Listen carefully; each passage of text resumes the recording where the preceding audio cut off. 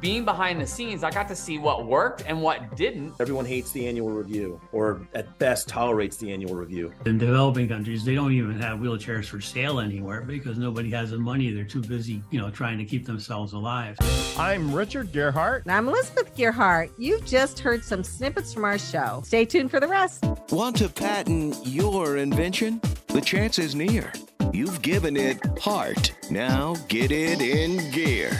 It's Passage to Profit with Richard and Elizabeth Gearhart. I'm Richard Gearhart, founder of Gearhart Law, full-service intellectual property law firm. And I'm Elizabeth Gearhart, not a lawyer, but I work at Gearhart Law doing the marketing, and I have my own startup. Welcome to Passage to Profit, everyone, the show that's all about entrepreneurship, small businesses, and the intellectual property that helps them flourish. We have Stu McLaren, who is a membership and subscription services expert, and I am really looking forward to hearing about his programs. I've checked out his website, and he's just got some amazing tools for marketing there that those of us in the podcasting business will completely and totally enjoy. And then we have Noah L. Pusey with Ripple Analytics. If you are a business owner, or even, it doesn't matter if you only have a few employees, he lets your employees give anonymous feedback that you can then use. This is such a brilliant idea. So I want to hear more about this, definitely. And then we have somebody who is just doing amazing things in the world. Don Schoendorfer with Free Wheelchair Mission. Could you imagine crawling on the ground all day long and then suddenly this contraption shows up that you've never seen before that allows you to ride around? I mean, it's amazing what he's doing. I think that's really amazing work and can't wait to hear from him from that. But before we do that, it's time for IP in the news. And I guess I really hadn't thought about it too much, even as an intellectual property lawyer, but it turns out that you can get copyrights on tattoos. Well, our daughter will be happy to hear that. And so will our son. Well, I'm not sure that she's like the owner of the tattoo. It's really the person who creates the tattoo that owns the copyright. Well, that's right, because the article says that this artist did it on another person. And so the way copyright usually works, unless you have an agreement to the contrary, copyright vests with the person who owns it, who's the creator. So the person who creates it owns the copyright. So even if you pay for it, the tattoo artist still owns the rights in the tattoo. A couple of times, tattoo artists have had their work so well regarded that other people, like especially in the gaming world, have copied that. For example, a lot of athletes have tattoos on their arms, and people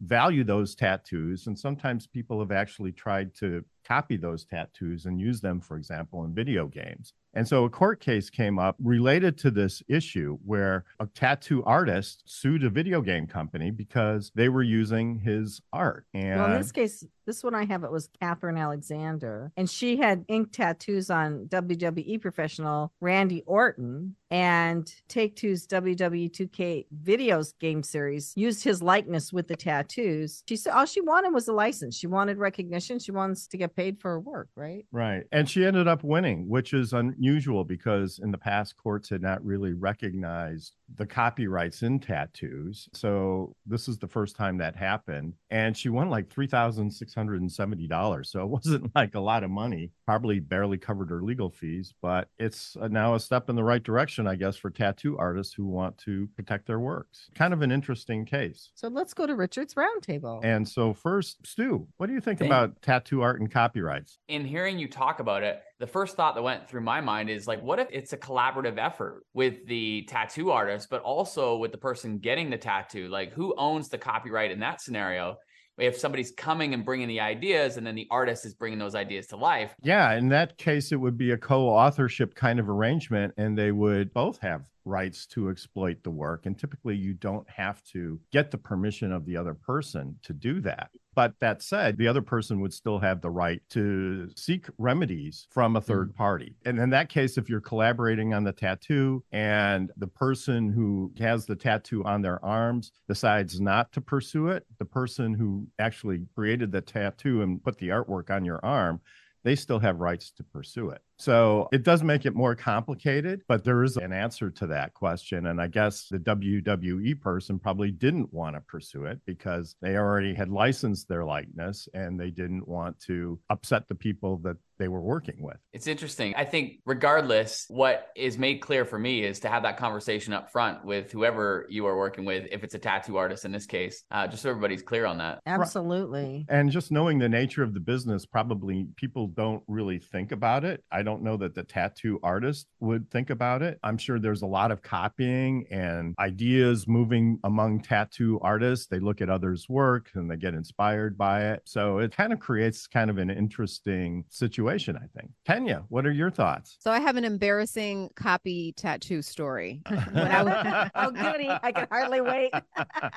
So when I was 17 years old, I got a tattoo without my parents' permission. And it was a stupid tattoo of a character. I will not say what, because to this day, I'm like, why did I ever do that? But it did belong to a very famous entertainment company, right? What's interesting, though, is when I got this tattoo, my tattoo artist was never like, oh, you can't use this particular character because you're not allowed to use this image or the likeness of this brand, which it never even crossed my mind until you actually brought this story up. So it does happen a lot in the tattoo space. People copying other art, people using characters that belong to other companies. So, oh, wow, I didn't realize like that was a thing. But now I'm like, I was such a culprit. Truth be told, now the tattoo is gone, it's lasered away and it's covered up. So I don't have it anymore. But I was definitely one of those culprits. You were a walking infringer is what you were.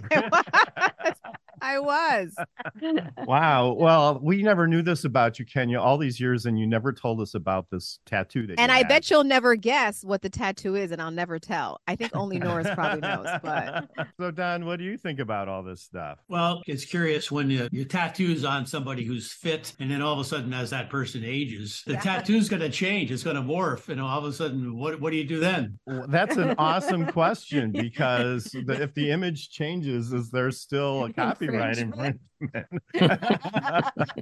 I don't know if I have a good answer to that one or not, but I guess if you're worried about damages before the trial, you should gain or lose some weight and change the image, and then maybe you can argue non-infringement. I think that's pretty good. Noah, what are your thoughts on this? I've got a few points. The first point, I think, is just the medium of tattoos, right? I mean, in 2023, we're talking about a different landscape from a copyright of art, right? 40 years ago, the case wouldn't probably have been heard when you have 3, 4, 5% of people with any ink on them. Now that it's a much more popular art form, I think you could see a lot more of these cases sort of coming to the surface.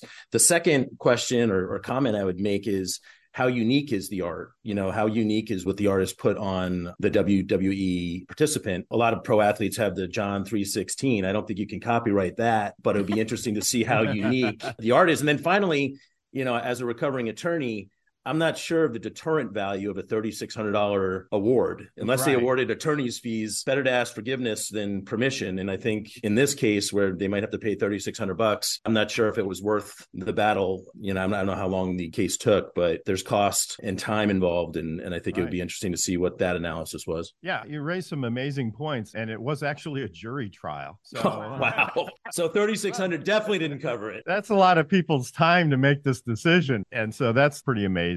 You're right. I mean, one of the things that the article quotes is that the number of tattoos, it says here, and this is from IP Watchdog, by the way. This is an intellectual property law site that's been around for a long time. But it says, according to 2021 data, roughly 13% of baby boomers had at least one tattoo, compared to 32% of Gen X and 41% of millennials. So your comment about tattoos becoming more popular and this now becoming a bigger issue because the popularity of tattoos is well taken.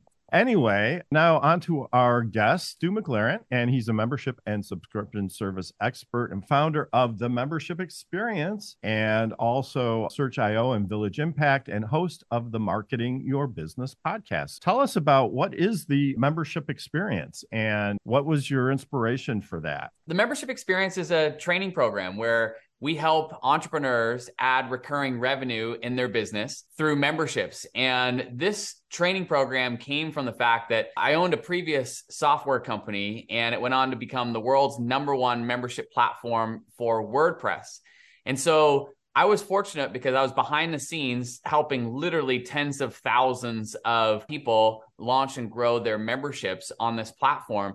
When I sold my shares, we were powering over 70,000 online communities and memberships in all kinds of different markets. So being behind the scenes, I got to see what worked and what didn't as it related to growing these memberships and subscriptions. And ultimately, what I ended up finding was that there were a few counterintuitive things as it related to attracting an audience, as it related to acquiring new members to the membership and how they structure the content and so forth, that really had a huge impact in the bottom line profits. And that's now what I share with others who also want to add recurring revenue to their business. There are really four main types of memberships. The first one would be called like a product-based membership.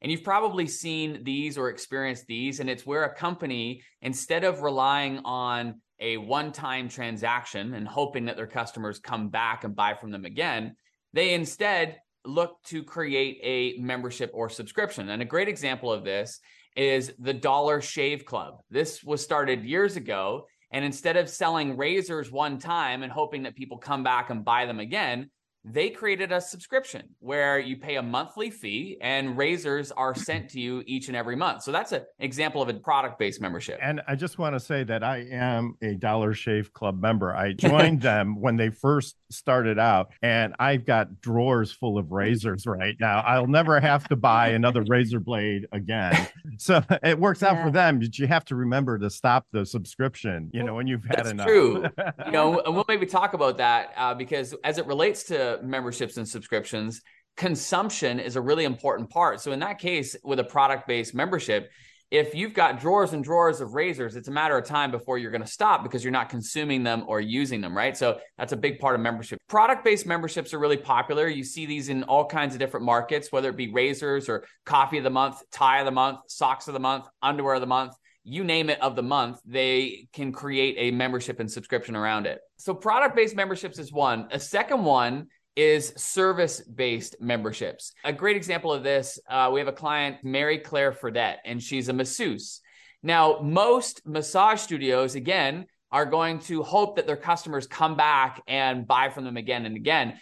Or instead, what Mary Claire did was she created a subscription whereby her members pay a monthly fee and they get so many massages each and every month.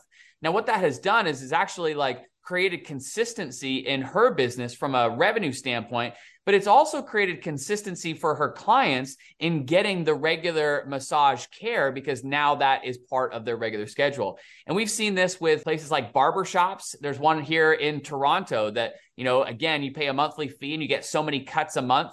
They're not hoping that their clients come back. They know with certainty that they're going to get paid from those clients. We've seen it with car washes, the same thing. Instead of paying for a one-time car wash, there's one in our area. You can go through one time for $9, or you can pay $10 a month and go through an unlimited number of times. It's a no-brainer in the way they've set that up. But here's what that has done. It's created tremendous stability for that car wash because they now know that they're going to get paid every single month by thousands of customers. And that creates stability for them to which they can plan better, they can hire better, they can invest in marketing with confidence, knowing that that revenue is going to be coming in and they're not starting from zero. So number one is product-based. Number two is service-based. I'm thinking that maybe we should start a trademark of the month club at your Heart Law. What do you think? I think so, but I do want to say before we go further, there are two very magic words that you said here that every financial advisor will tell you to do if you possibly can, and that is recurring revenue. Right. That is the beauty of these, right? Yeah, I mean, I love the concept. So the third type of membership. The third type is a knowledge-based membership. And this is the type that we help most people with. And it's where you take your knowledge, your experience, and you're sharing it with others. And people pay on a monthly basis to have access to that content. So as an example, there's a woman in our community, her name's Jennifer Chamberlain. And in her words, she's a 50-something mom who just had a passion for art. She had no experience in business, didn't have the idea to start a business, but she was passionate about sharing art with other women her age. And so she started this membership, and it started with 30 founding members. And that started to generate some recurring revenue for her, where she's teaching these women how to paint and how to become an artist. Well, after the first year, that had grown to 100 paying members. After year 2, that had grown to 200. And in year 3, she really hit her stride. She went from 200 members to more than 2,000 members. And that now is a multi-million-dollar membership. And it's all through her sharing with other women, what she has learned in how to create great art. And we have people who have memberships in all kinds of markets, from photography and calligraphy to fitness and finance and music and art and health and dog training. Heck, we even have one woman, her name is Holly George, who has thousands of members, and she's teaching them how to make balloon animals, for goodness sake. So it doesn't matter what you have experience in or knowledge in, there's a way in which you can share it within a membership to create an amazing business, helping people either solve an ongoing problem or helping them master a skill. That's a really amazing idea. So, Stu, we have both studied your materials somewhat before this. It's a topic we're both very interested in. But what I wanted to say is you have a tried and true formula, and that's what you're teaching people, right? Yeah, absolutely. Knowledge-based membership is not just about providing a whole bunch of stuff and then kind of giving people a login and a password and then go have at it, and go find the stuff that's relevant for you.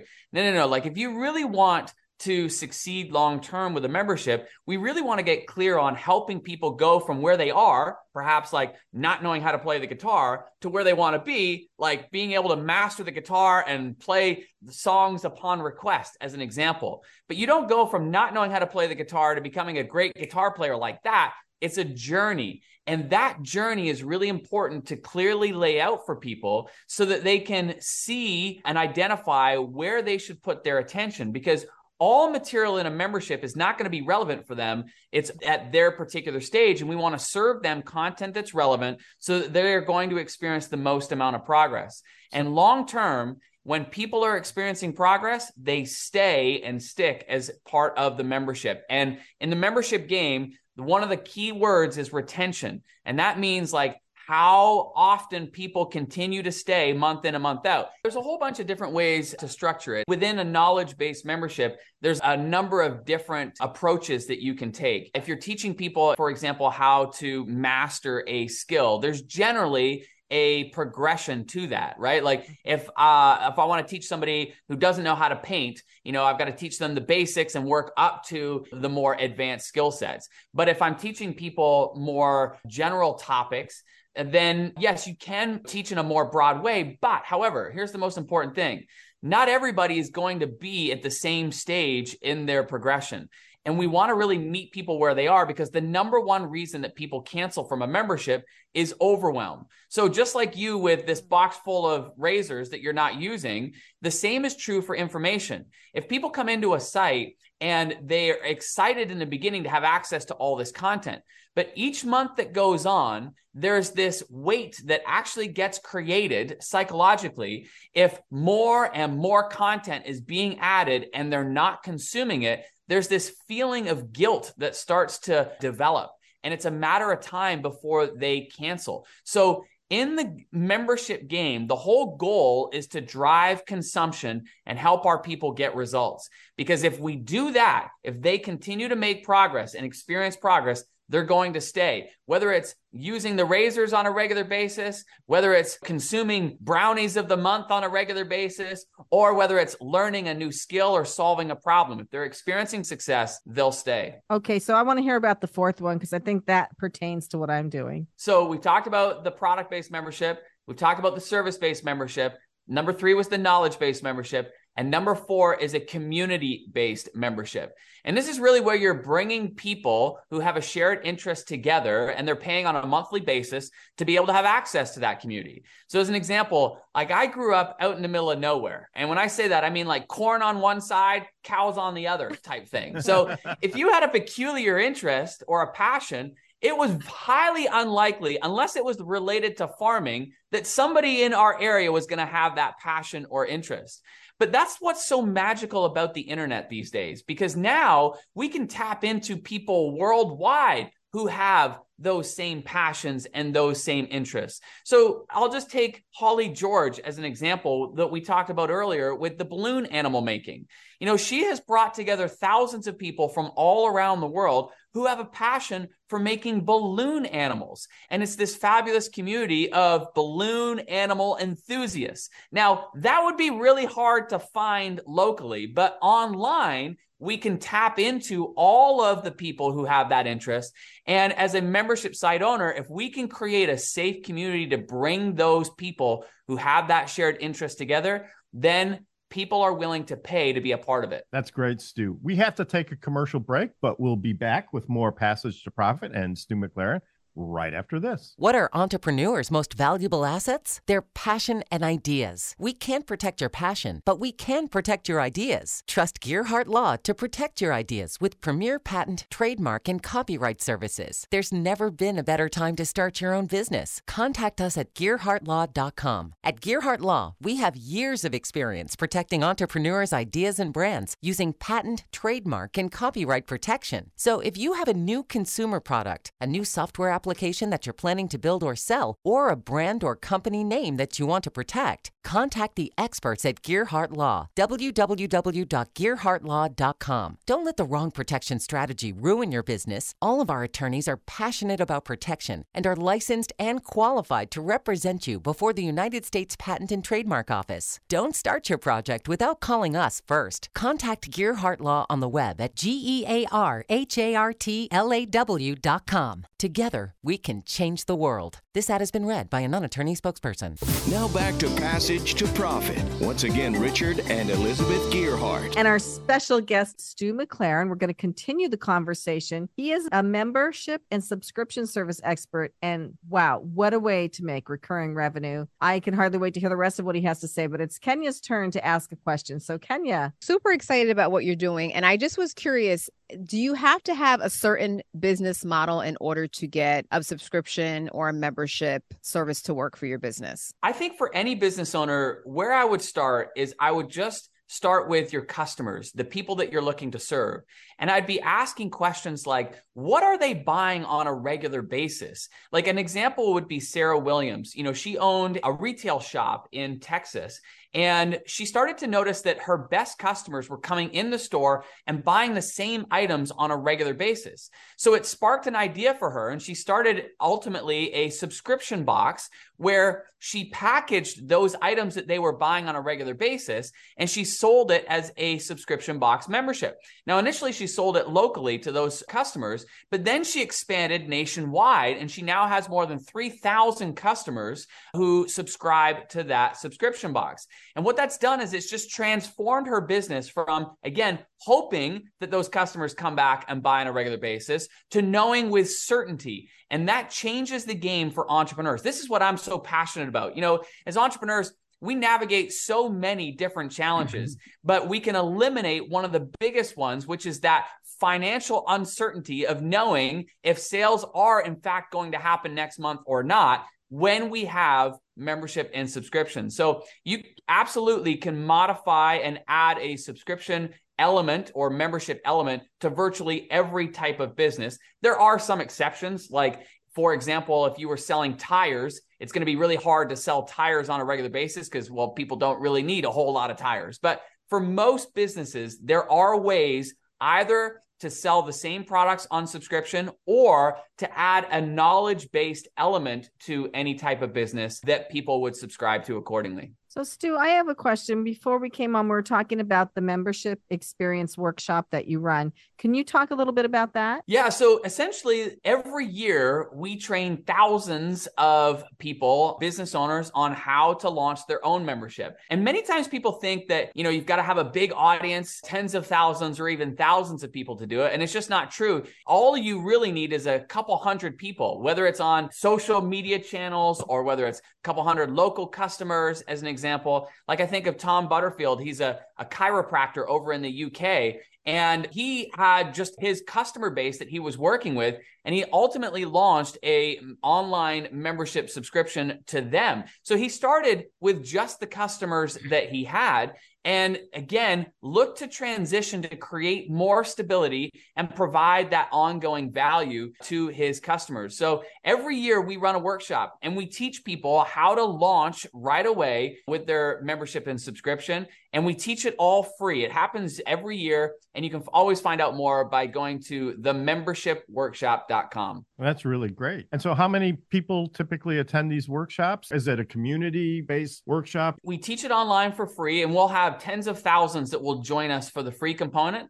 And then if people wish to continue with us for an extended training program, we have typically anywhere between 3,000 to 5,000 people that will join us for that each and every year. So where do people go to sign up for the free one? And then I guess they can find out about the paid one from there. Membershipworkshop.com. What are some of the other more successful types of membership experiences you've seen come through and grow through your organization? There are so many, Richard, and I could go on for days, but I'll just rattle off a number of them. First off is Ginger Dean. So she's a psychotherapist, and her business model was very traditional in that she worked one-on-one with clients. Well, during COVID, her business actually boomed because she specializes in helping women who are just coming out of a very toxic relationship. And so COVID kind of amplified a lot of that toxicity. And so she found herself literally working like 14, 16-hour days, booked back to back to back to back. And, what she was finding hard was she loves her work. She loves helping these women, but she just didn't have scalability and or time for herself. She ultimately launched a membership and now has thousands of women that she gets to serve. And more importantly, she's helping a lot more people, and she's reclaimed her time, and she's got tremendous stability in her business with that recurring revenue. So Ginger Dean's a great example. She's helping women who have just exited a really toxic relationship and are doubting themselves and are hesitant to get back into the dating game. Many of them probably want nothing to do with men ever again. And she helps rebuild their self-esteem, helps rebuild their confidence, provides them strategies on ways to identify the right type of partner, identify like what went wrong in the past relationship and what are those characteristics to watch out for. So really just helping these women get back into feeling good about themselves and begin that process of looking for a future partner. Many of the memberships actually combine the knowledge base and community elements. Another good example would be Scott Paley and Joan Gary. Joan Gary has been an expert in helping nonprofit leaders grow their nonprofits. So she was the expert. But again, just kind of like Ginger, her time was very limited in the sense that up to that point, she was working one-on-one with nonprofits. And so she was limited in the way in which she could scale. So along comes Scott. He was running a marketing agency and had been helping Joan with her marketing and suggested, hey, why don't we start a membership where you could share a lot of the same principles that you're sharing one-on-one with clients, but instead we could share it one-to-many inside the membership. So they partnered up together, and they now have a membership called the Nonprofit Leadership Lab. And they help over 5,000 nonprofit leaders. And what's incredible about it is they've created this amazing community where nonprofits are able to converse with one another, share with one another, and get best tips and guidance from one another within their community. So a lot of knowledge-based memberships start with the idea of an expert, so to speak, sharing how to solve an ongoing problem or how to master a skill. But the magical part about that is when you bring all these people who are passionate about that topic together, it creates a natural community element where it takes it from just that expert sharing to now tapping into the collective wisdom of everybody that's part of that community. And that's certainly what Joan and Scott have done. So where did they do this? Did they do it on Facebook? Did they do it on a website? What kind of platform would you use for this? Well, I'm very biased in the platform that I'm going to recommend because it's one that we've developed. You can find it at Searchie.io. That's the platform that I recommend for delivering your content to your community. And the reason I recommend it is because we really saw a gap in the platforms that we were being provided in the experience that they create for your members. And you've heard me share earlier that if you want a successful membership long-term, you've really got to drive consumption of your content and the results that people get. And very few platforms were focused on that. And that's why we doubled down on that experience. And so Searchy.io is the platform. From a community element, you can start as simple as just having a Facebook group. It's just a place where people can converse and connect. But you really want both of those together. It's those two together that create the overall experience for members and really helps them drive progress and success and keeps the community flourishing. So maybe you could start a free group on Facebook and then say, hey, if you want to take it to the next level with us, go to Searchy.io and join our subscription group. And what's the typical range of what people pay for these subscriptions in these various venues? It really depends on the market and what you're sharing. Typically, this is a very general, broad generalization of pricing, but if you're teaching more of a hobby type market, and that could be the things like making balloon animals, painting, guitar, training your dog as an example, those are typically going to be in the range of $10 to $50 a month. If you're teaching subjects that are helping people make money or save money, that could be, business related. It could be like Scarlett Cochran, who teaches people how to manage their finances. Those memberships can certainly warrant a much higher price point, ranging from $50 a month to $100 a month. I've seen go up as high as $200, $300, $400 a month. Again, depending on what is being shared and who it's targeted to. So the more it's related to making money and saving money, then the higher price point it generally is going to warrant. Kenya, how does it come into play when you're trying to sell information or ideas? How could you build a subscription model around that? Within the knowledge-based membership, there are a couple different approaches. One is to help people solve an ongoing problem. So an example of that would be like, my puppy's wildly out of control and I want the perfect puppy. So that problem's not going to solve itself instantaneously. That takes time, which makes it perfect for a knowledge-based membership. The second one is like, if you're helping people master a skill. We've shared examples of that, of like not knowing how to paint and becoming a great artist. That takes time. That's a skill set to learn. Or not starting a business from scratch and wanting it to grow. That takes time. And that's a skill set to learn. But the third element is convenience. If you can provide people convenience on a regular basis, and I'll give you an example of that. So Patty Palmer, she had a blog, and for years, she would share her art lessons that she was teaching in her art class on this blog. Well, long story short, she realized, wait a minute, this could make a great membership. So she then turned it into a membership where she was providing art lessons for other art teachers. She has thousands and thousands of members. She's not teaching these teachers anything necessarily, but what she is providing is tremendous convenience, because those teachers, they don't have to be, lesson planning on the weekends or late at night. They can go into the classroom with confidence, knowing that they have lesson plans that are amazing, and they can spend the time instead pouring into their students in the class. And there are all kinds of examples of these types of memberships. I think of Andrew Krautz in Australia, actually. He has a membership. It's a higher price membership. It's $350 a month. And what he does is he provides real estate agents Facebook ad templates. So they don't have to become a Facebook ad expert. Instead, they use one of Andrew's templates, and it helps them sell their houses easier and faster. And if we just take a step back and think about that, all they have to do is essentially make one extra sale per year, and that membership has more than paid for itself. And that's really where the power of these types of convenience memberships come into play. But again, it's still a knowledge base. It's still him sharing the templates, or in Patty's case, still sharing the lesson plans. But the focus is not so much on teaching people how to overcome a problem or master a skill, but instead providing a tool or resource that's going to help them do what it is that they're looking to do faster, better, easier. Well, Stu, I just have to say, this is amazing information. And I really hope that our listeners who are thinking about starting their own business really take this to heart, because to a certain extent, the investment is almost minimal, right? You just have to take something that you're passionate about or something about and put it into a form that other people will find meaningful or attractive and get it out there. I wouldn't say it's necessarily easy, because it's never super easy, but this is easier than most other types of businesses that you would want to start. And it creates a lot of value for the members as well as the creator. So compliments to you. We have to take a commercial break, but we'll be back with more Passage to Profit right after this. Hi, I'm Lisa Askley, the inventress, founder, CEO, and president of Inventing A to Z. I've been inventing products for over 38 years. Hundreds of products later and dozens of patents. I help people develop products and put them on the market from concept to fruition. I bring them to some of the top shopping networks in the world: QVC, HSN, eVine Live, and retail stores. Have you ever said to yourself, someone should invent that thing? Well, I say, why not make it you?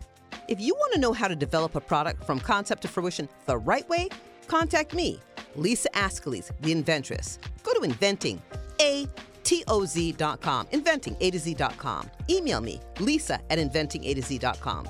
Treat yourself to a day chock full of networking, education, music, shopping, and fun. Go to my website, inventingatoz.com.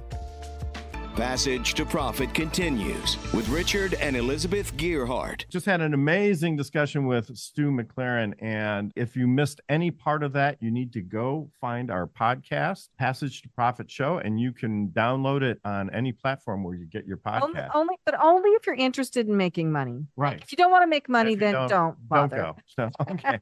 Anyway, it's time now for Power Move. Hey, Kenya, who's our Power Move for today? So our power move for today is going to Amani Kormodize. She is a fintech founder. And Amani is from Ghana, and she determined from when she was a child that she wanted to have a profession in healthcare. She saw how broken the healthcare system was and how it negatively impacted those in poor health and those disposed to poverty. And what she decided to do, instead of being a physician, she became a healthcare consultant that helped her see a gap in the market and create an opportunity for herself. Her mother had lost her job, and she was in danger of losing her FSA and HSA dollars. And Amani quickly realized that 70 million Americans are enrolled in either an FSA or an HSA. And she decided to create Sika Health, which helps people use their FSA and HSA funds before they lose them. And in 2 weeks, she was able to raise $1.2 million, and to date has raised $6.2 million.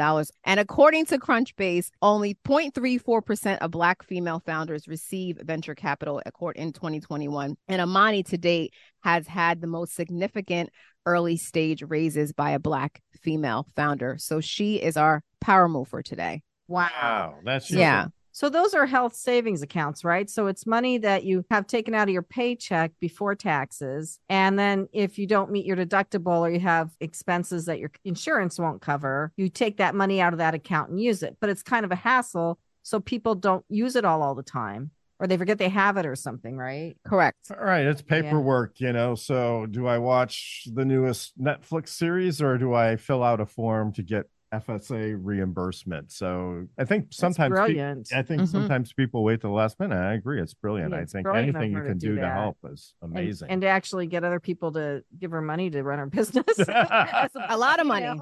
It's amazing. That is truly a power move. I bet she's got a pretty big health savings account now. I'm sure. Seems like a pretty powerful lady to me. So excellent, thank you. So Elizabeth, on to my startup. So for those of you who haven't heard this before, I have a video directory of small businesses. It was called Fireside. Now it's Blue Streak. I kind of took a break because I was trying to find money to do my website, but I found the money. So I'm going to start my website going again.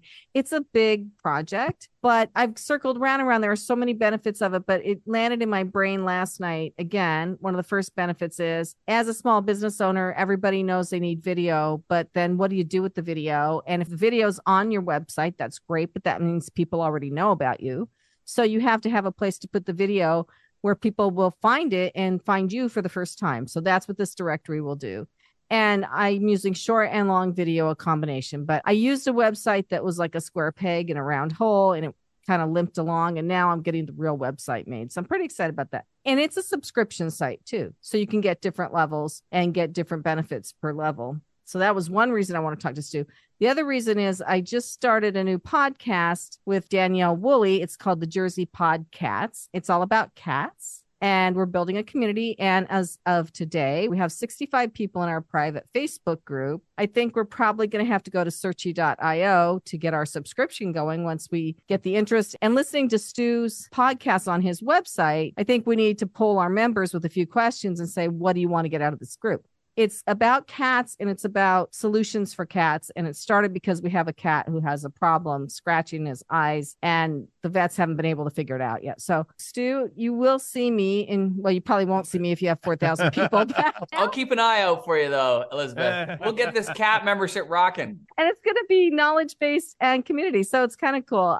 Fits right in with what you do. So now we're on to our next presenter. And this is really cool for small business owners or any size business owners, really. It's called Ripple Analytics. It's Noah L. Pusey, and it's a feedback system. Noah, welcome. Please tell us all about it. Ripple is an easy concept. Everyone hates the annual review, or at best tolerates the annual review.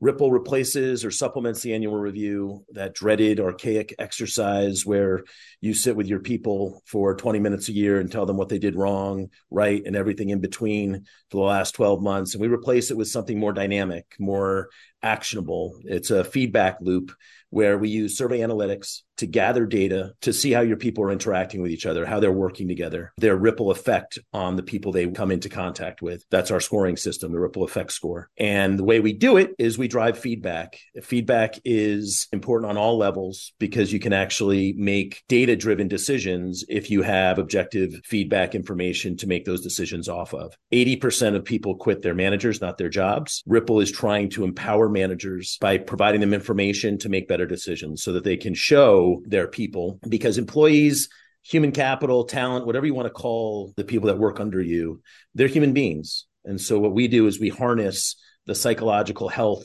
of a workplace, especially the modern workplace where millennials and Gen Zers really demand, they expect feedback. And if you give them feedback once a year, you're going to get a lot of glossy-eyed looks and unfortunately higher rates of attrition. And in this day and age of the great resignation, the quiet quitting, and all those other monikers that we hear, it's important for managers, leaders, owners of companies to get ahead of the curve and really see what their people want and create solutions around that feedback. It's anonymous based, 5 quick questions every month, and everyone gets to see their information. Everyone, meaning individual users, get to see their dashboard, and then team managers, leaders get to see the dashboard and data for their entire team. That's great. How does this work for smaller companies? How does that anonymous piece work? It's a question I get a lot. And the component of anonymity is certainly compromised the smaller the company or organization is. We've had anonymity issues with 6, 7, 8 employees. But as anyone knows who's worked in a smaller organization, you're getting that feedback directly. You're going to know if Richard's having a bad day if he's one of the 5 people you come into contact with every day. Or you're going to know he's having a great day. Same with Elizabeth, same with Don, same with Stu. You get the immediate feedback because you're working closely with them. On teams, on organizations with 25, 30, 50, 100, you might not get that opportunity to see the impact of each of those 25, 30, 50, 100 people. And that's what Ripple really does. It provides the information that owners, executives, managers need to do their job better. If we know that 80% of people quit their managers, what are you doing to empower managers to change that number? If you're doing the same old thing you've been doing for the last 5, 10, 15 years, it clearly isn't working. And with the generational attitudes toward feedback, towards engagement, the importance of getting information from your people. If you're not getting that information, you're missing a huge opportunity to grow hopefully by the P&L, by revenue, but also grow and strengthen your culture where people want to work with the people they're working with. And that's what we're all about. Yeah. Can the employees rate their managers? Is that part of the system? Unfortunately, we have 2 models. Our focus is on the feedback loop, meaning everyone on that team gives feedback to everybody else, whether you're a direct report, whether you're the manager.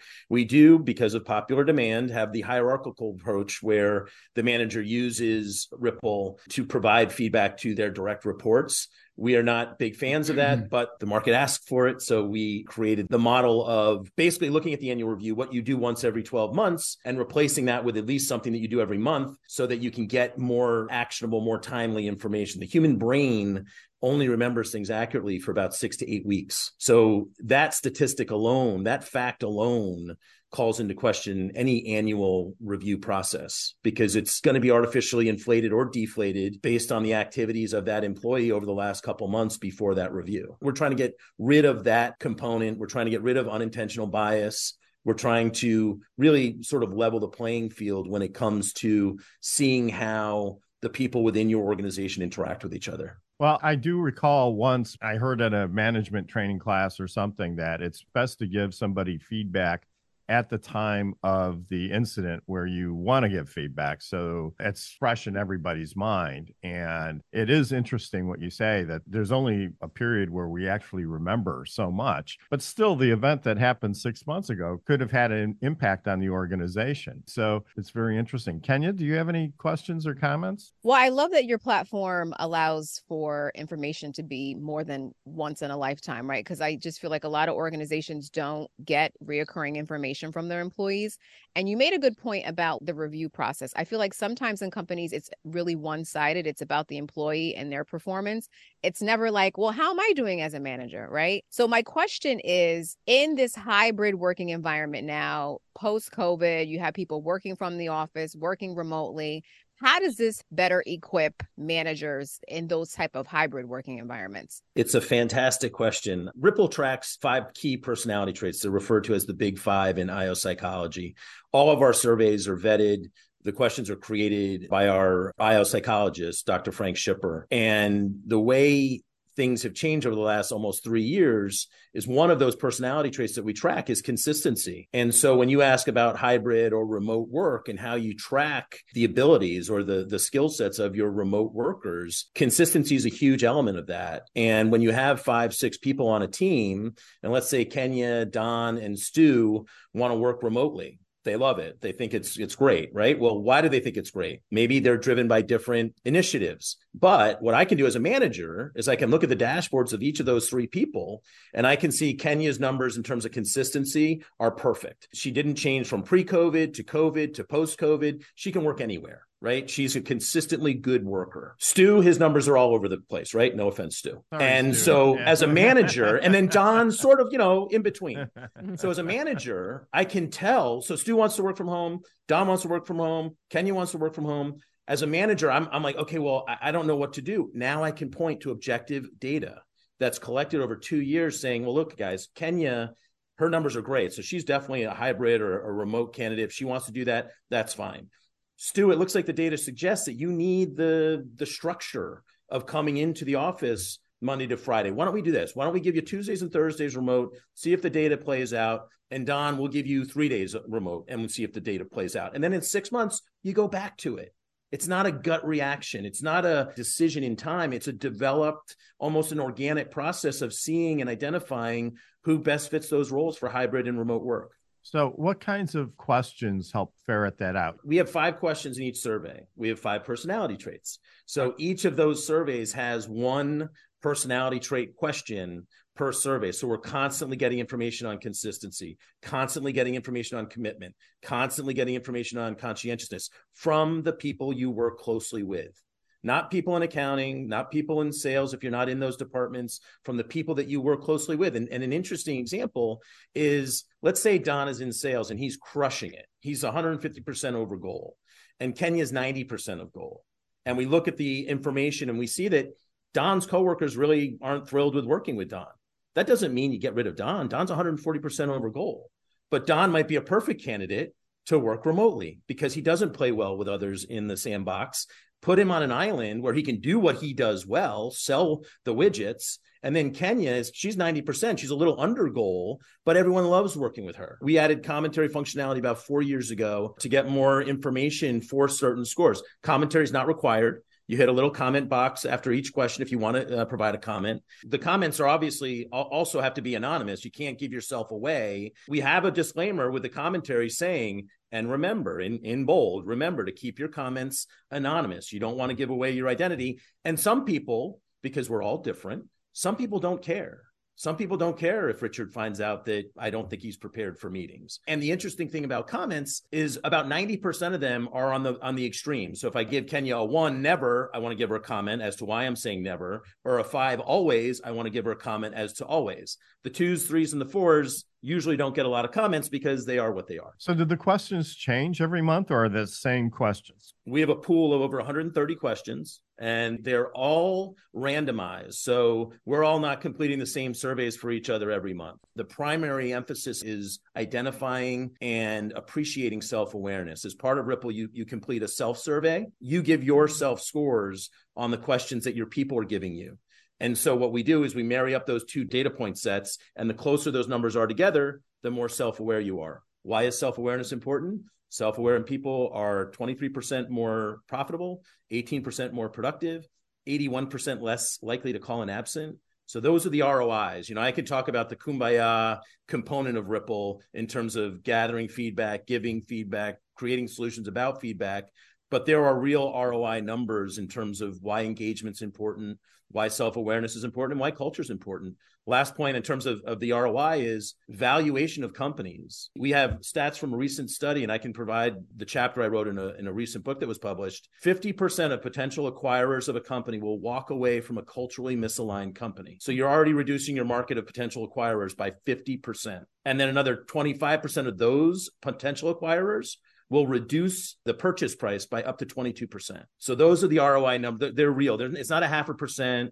It's not 1.2%. I mean, they're real numbers and really just hammering home the importance of stronger culture. And then we can get into the attrition and retention rates and all that kind of stuff. But it's never been more needed. And we're looking to help organizations, nonprofits, higher education. We're speaking with some professors at American University. There's no market that can't be helped, in our opinion, by Ripple. What is your website? RippleFeedback.com. So if people want to get your services, they go to RippleFeedback.com, and then there's a try it for free button. We'll get in touch with you. We'll show you how it works. We've got some measures that we're taking at the beginning of the new year to drive usership. It's a monthly subscription model, Stu, so you'll be happy about that.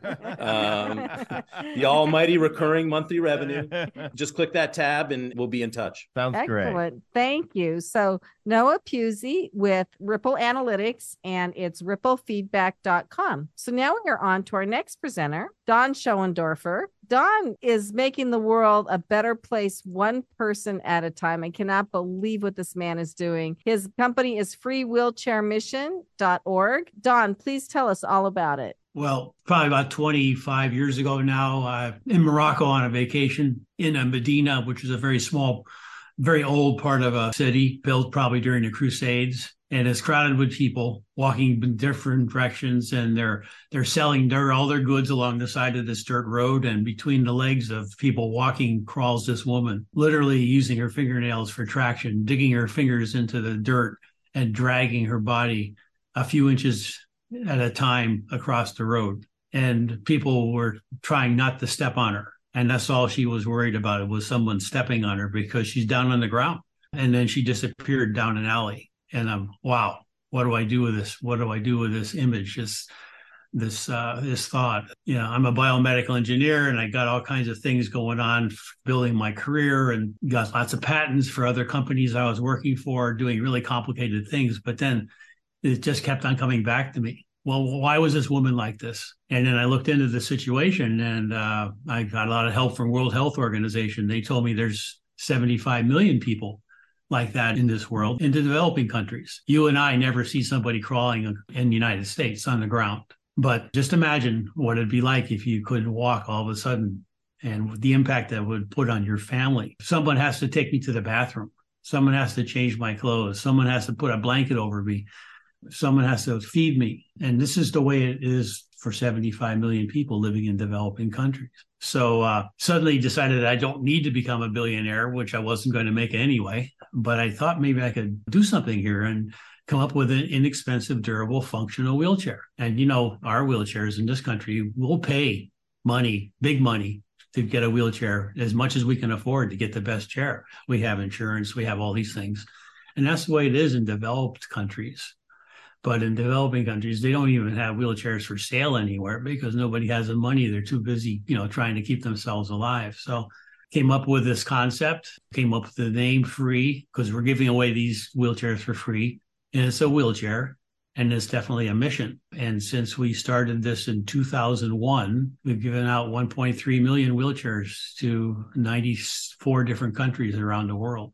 And so I'm trying to show you how for $96, we can have a wheelchair made in China or in India, a very functional, very durable wheelchair designed for the terrain in a developing country, and have it delivered with training and adjustment for $96. That's amazing. What about the wheelchair that you're donating? What makes that different from a normal wheelchair? Well, it's built for a rugged terrain because, you know, I describe the terrain in the developing countries much more like a construction zone for us. And so our wheelchairs here in this country, they're expensive, but they're also not built for anything particularly challenging on the terrain. So we use mountain bike tires, we use steel. It's tested over and over again. And we've come up with these designs that are very rugged and durable, and yet very functional and very adjustable. And because we only make two types of wheelchairs, and we're not trying to make any profit on this because it's a nonprofit. We don't have to include things like liability costs for insurance, for no fault insurance for medical purposes, and we can just have this all go into the production and then the delivery of the wheelchair. How did you pick which countries, and how do you pick which people? That must be so hard. Both are very hard, and we were accidentally very smart about this. It wasn't intentional, but we decided we would supply these wheelchairs to nonprofit organizations around the world and let them take this responsibility, because every country has different customs and mores and all that. And then we would train them how to do this job. And then the way we picked the countries is we made a very moving website, and we put what we were doing on the website, and word of mouth spread. No, I can't give you 25 wheelchairs. We've got to ship you 550. That's what we can fit into an ocean container. No, we can't get them to you next week. It's going to take 3 months, maybe 6 months for you to get them. And then we tell them, well, there's all kinds of different levels of need of someone who has a disability, a mobility disability. All they need is something. They're strong. Their arms are strong. They can propel themselves. The other are much more serious, and that means a much more elaborate wheelchair. That's not what we can provide. We provide a very basic wheelchair. But it satisfies at least half the needs of the world. Thinking back of all the photographs I've seen of developing countries, I've never seen anybody in a wheelchair. Kenya, you must have a comment, I'm sure. Yeah. So Don, I commend you. What you're doing is just so admirable and miraculous on all different types of levels. Operationally, like, what does this look like for you on a day-to-day basis? You see there's all these needs that you're fulfilling. What does your team look like? How does this work? Well, we have a development team, and that's what we call the people that bring in the money. And it's all from donations. And then we have a program team, which is very trained on how to distribute these wheelchairs, do the audits to make sure the job is being done correctly, make the visiting a lot more virtual now because of COVID and because of the internet availability. We can do a lot of this remotely. And then we are really good at getting stories back. We see how important it is to be able to bring a picture back. And the reason why you don't see pictures of people in developing countries crawling is because it's not something anybody would want to. You have to look for these people because they're not out on the streets. They're in their back rooms. So we are able to tell the story. It literally used the word, Richard, you used the word miracle. It literally is a miracle, because people have, if they thought they could get a wheelchair from the government, they'll put in an application, but decades will go by and pretty much they realize the government's not going to help them. So they've given up. And then all of a sudden you hear a knock on the door, and I think your grandfather has a need for a wheelchair. What's a wheelchair? Well, let me show you, because sometimes they haven't seen such a thing. And when you see this life change, you pick somebody up from the ground and they see your feet when you walk in, and you pick them up and you put them in a chair, and then you know how to adjust the chair. You adjust the chair, and then you look back and you see them eye to eye, and it's almost like they're not the same person. Suddenly they've got this dignity back that they've never had. And you ask them what they're going to do next, and they can't answer because they've never really thought of ever doing anything different in their lives. But they're happy tears, they're crying, they're wiping the tears from their face. Their family was their wheelchair. And think of the relief that they have now that grandpa can get outside, or their son can go to school again, or, all those things. Just all of a sudden, you've literally changed their lives. So how can people here donate to your organization? Is there a subscription model, to Stu's point? Or I'm glad Stu brought this up, because we have been very conscientious about trying to get sustained, repeated giving. We have a website, as Richard mentioned, Free Wheelchair Mission. We have many ways people can help us. I just wrote a book called Miracle Wheels. This explains this whole story that I tried to explain briefly here in quite much more detail. And, people sometimes get together in a church or a business and they raise enough money for a container of wheelchairs, which is about $50,000 for 550 wheelchairs. And I want you to appreciate the impact of this gift. You help pick some people up and you see the life change that you are responsible for. And then you go back and you tell your employees what just happened and what you just saw. Wow. Stu, do you have any comments or thoughts? Don, I love what you're doing, buddy. And I know from a nonprofit standpoint, as I said, my wife and I have our own, that one of the hardest things is being able to generate that consistent revenue and donations. And I love that you put the request out for a recurring donation. And the other thing that I would just share from our experiences, one of the things that works so well is when people can see and experience the story that you shared of that magical moment of somebody going from being on the ground to now being up in a chair and being able to see eye to eye with somebody. And from what we've experienced in our nonprofit is probably similar to you in that the more people can experience that, the more committed they get long-term. And I would encourage you to think about like donors and approaching your top donors who may not be on a recurring basis to join you on a recurring basis and talk about the logistics of that from a business operational standpoint and talk about the mission of what you're trying to do. You know, one of the things that we made a mistake in our nonprofit for years was just not communicating with our donors about what we were trying to do and the challenges that we were having. And some of our donors said, Stu, like, you're in the membership world and the business side, like we would contribute on a regular basis. And even more, we'd contribute if we, knowing what it takes to run this kind of an organization. And I think that like, you know, as nonprofits, we're always trying to do the most with the least, but we still need consistent revenue to be able to make it happen, right? And so I just think if you can go back to your donors and communicate the vision of what you're trying to do and talk about the importance of that stability, I have no doubt see a lot of donors step up that want to contribute on a recurring basis. And that just transforms things for you, right? It just provides that stability. I have one quick thing to say to you, sir. So I know you had said that you may not be a billionaire here, but you are definitely doing God's work and your reward in heaven is great. And I'll tell you, God is going to make you a king in heaven. So I was in tears when I was listening to your story. And words cannot describe how impactful your work is. So please keep doing what you're doing. Yeah, Dawn, I think you're a great spokesman for this because your passion and caring really come through. I think we're going to have to go to break so we can all have a good cry now.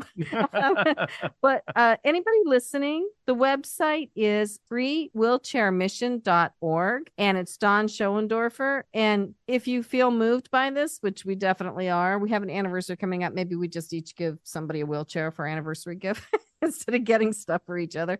Anyway, please go visit the website and help Don with his mission. This is just amazing. So you are listening to Passage to Profit, Road to Entrepreneurship with Richard and Elizabeth Gearhart. Our special guest today, Stu McLaren, and we will be right back. There's never been a better time to start your own business. The opportunities are infinite and only limited by your imagination and enthusiasm. At Gearhart Law, we believe the most successful companies all have one thing in common. They start with a solid foundation first. Gearhart Law has years of experience protecting entrepreneurs' ideas and brands using patent, trademark, and copyright protection. So if you have a new consumer product, a new software application that you're planning to build or sell, or a brand or company name that you want to protect, contact the experts at www.gearhartlaw.com. Our professionals will create a custom strategy designed to fit your needs and your budget. All of our attorneys are passionate about protection, licensed and qualified to represent you before the United States Patent and Trademark Office. Don't start your project without calling us first. Visit GearhartLaw.com. Together, we can change the world. Visit GearhartLaw.com. This ad has been read by a non-attorney spokesperson. Now more with Richard and Elizabeth. Passage to Profit. Noah Fleischman is our producer here at Passage to Profit, and he never stops trying to make sense of the future by looking at the past. About 20 years ago, there was an experiment that went on out west. Some neurologists were working with Alzheimer's patients, and they said, I wonder what would happen if we could reconstruct a little part of their past and reintroduce them to it. That's exactly what they did.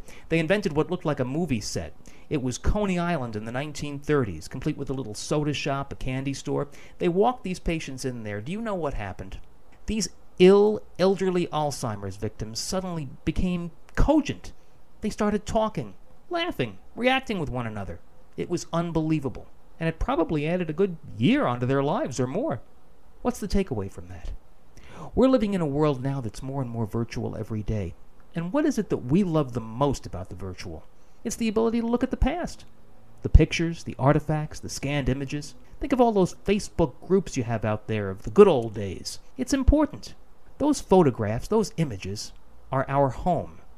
And that connection with our past keeps us centered. In fact, much like those patients, it's going to keep us living a good long time. Passage to Profit, and we're winding things down. It's been an amazing show, though. Group discussion time. The question today, and we're going to start with Stu. If you could start another business or project on top of everything you're already doing, you had the time and money, what would it be? Wow. My wife and I talk about this a lot. You know what's interesting is there's a lot of businesses right now that are perfectly primed to be handed off to the next generation. And what I mean is like tens of thousands of baby boomers who own small businesses like car washes and laundromats and all different types of small businesses. And I just think that what's so exciting about this is my wife and I both invest in real estate.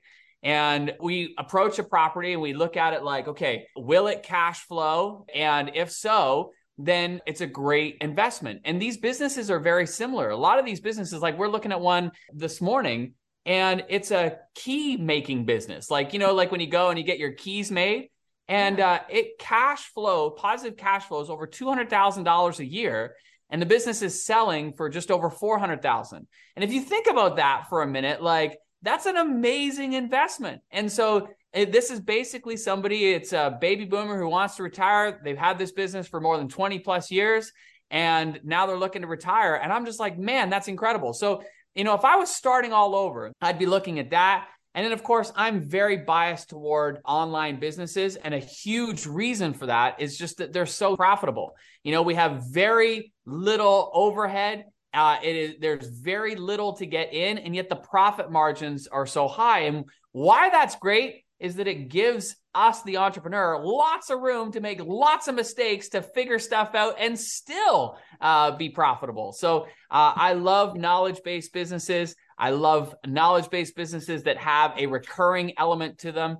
But I'm also very curious about a lot of these small businesses that are in this transition period. And I think there's a great opportunity there too. Excellent. So Noah, if you could do another business on top of everything else, but you had the time and money, what would you do?